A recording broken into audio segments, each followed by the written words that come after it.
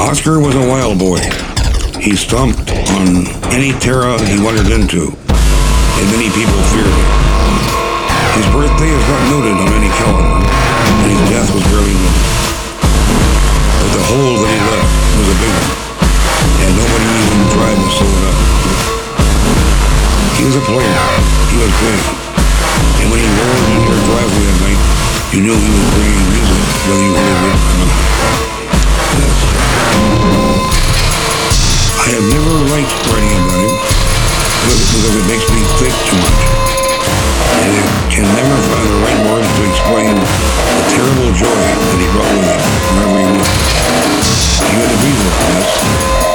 And you had to understand that the man was never comfortable unless he was in the company of people who were crazy when he was. Woo! God damn. Who knows who's gonna be coming along there?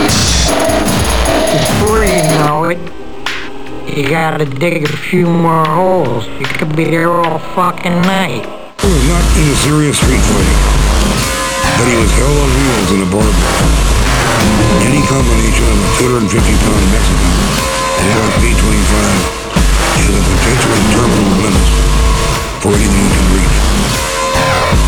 But when the alleged Mexican is in fact a profoundly angry Chicano lawyer with no fear at all of anything that walks on less than 3 legs, and a de facto suicidal conviction that he will die at the age of 33, just like Jesus Christ, you have a serious piece of work on your hands, especially if the bastard is already 33 and a half years old, with a head full of Sandoz acid, a local 357 Magnum in his belt, a hatchet moving Chicano bodyguard on his elbow at all times, and a disconcerting habit of projectile vomiting, gushers of pure red blood.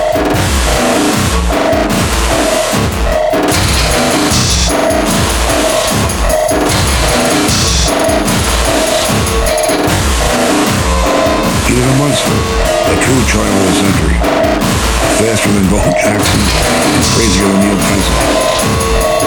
When the ground buffalo disappeared, we all lost one of those high notes that we will never hear again. Oscar was one of God's own prototypes, a high-powered mutant of some kind, who was never even considered for mass production. He was too weird to live and too rare to die. Boombo, yeah. Clarence Thompson, March 1989.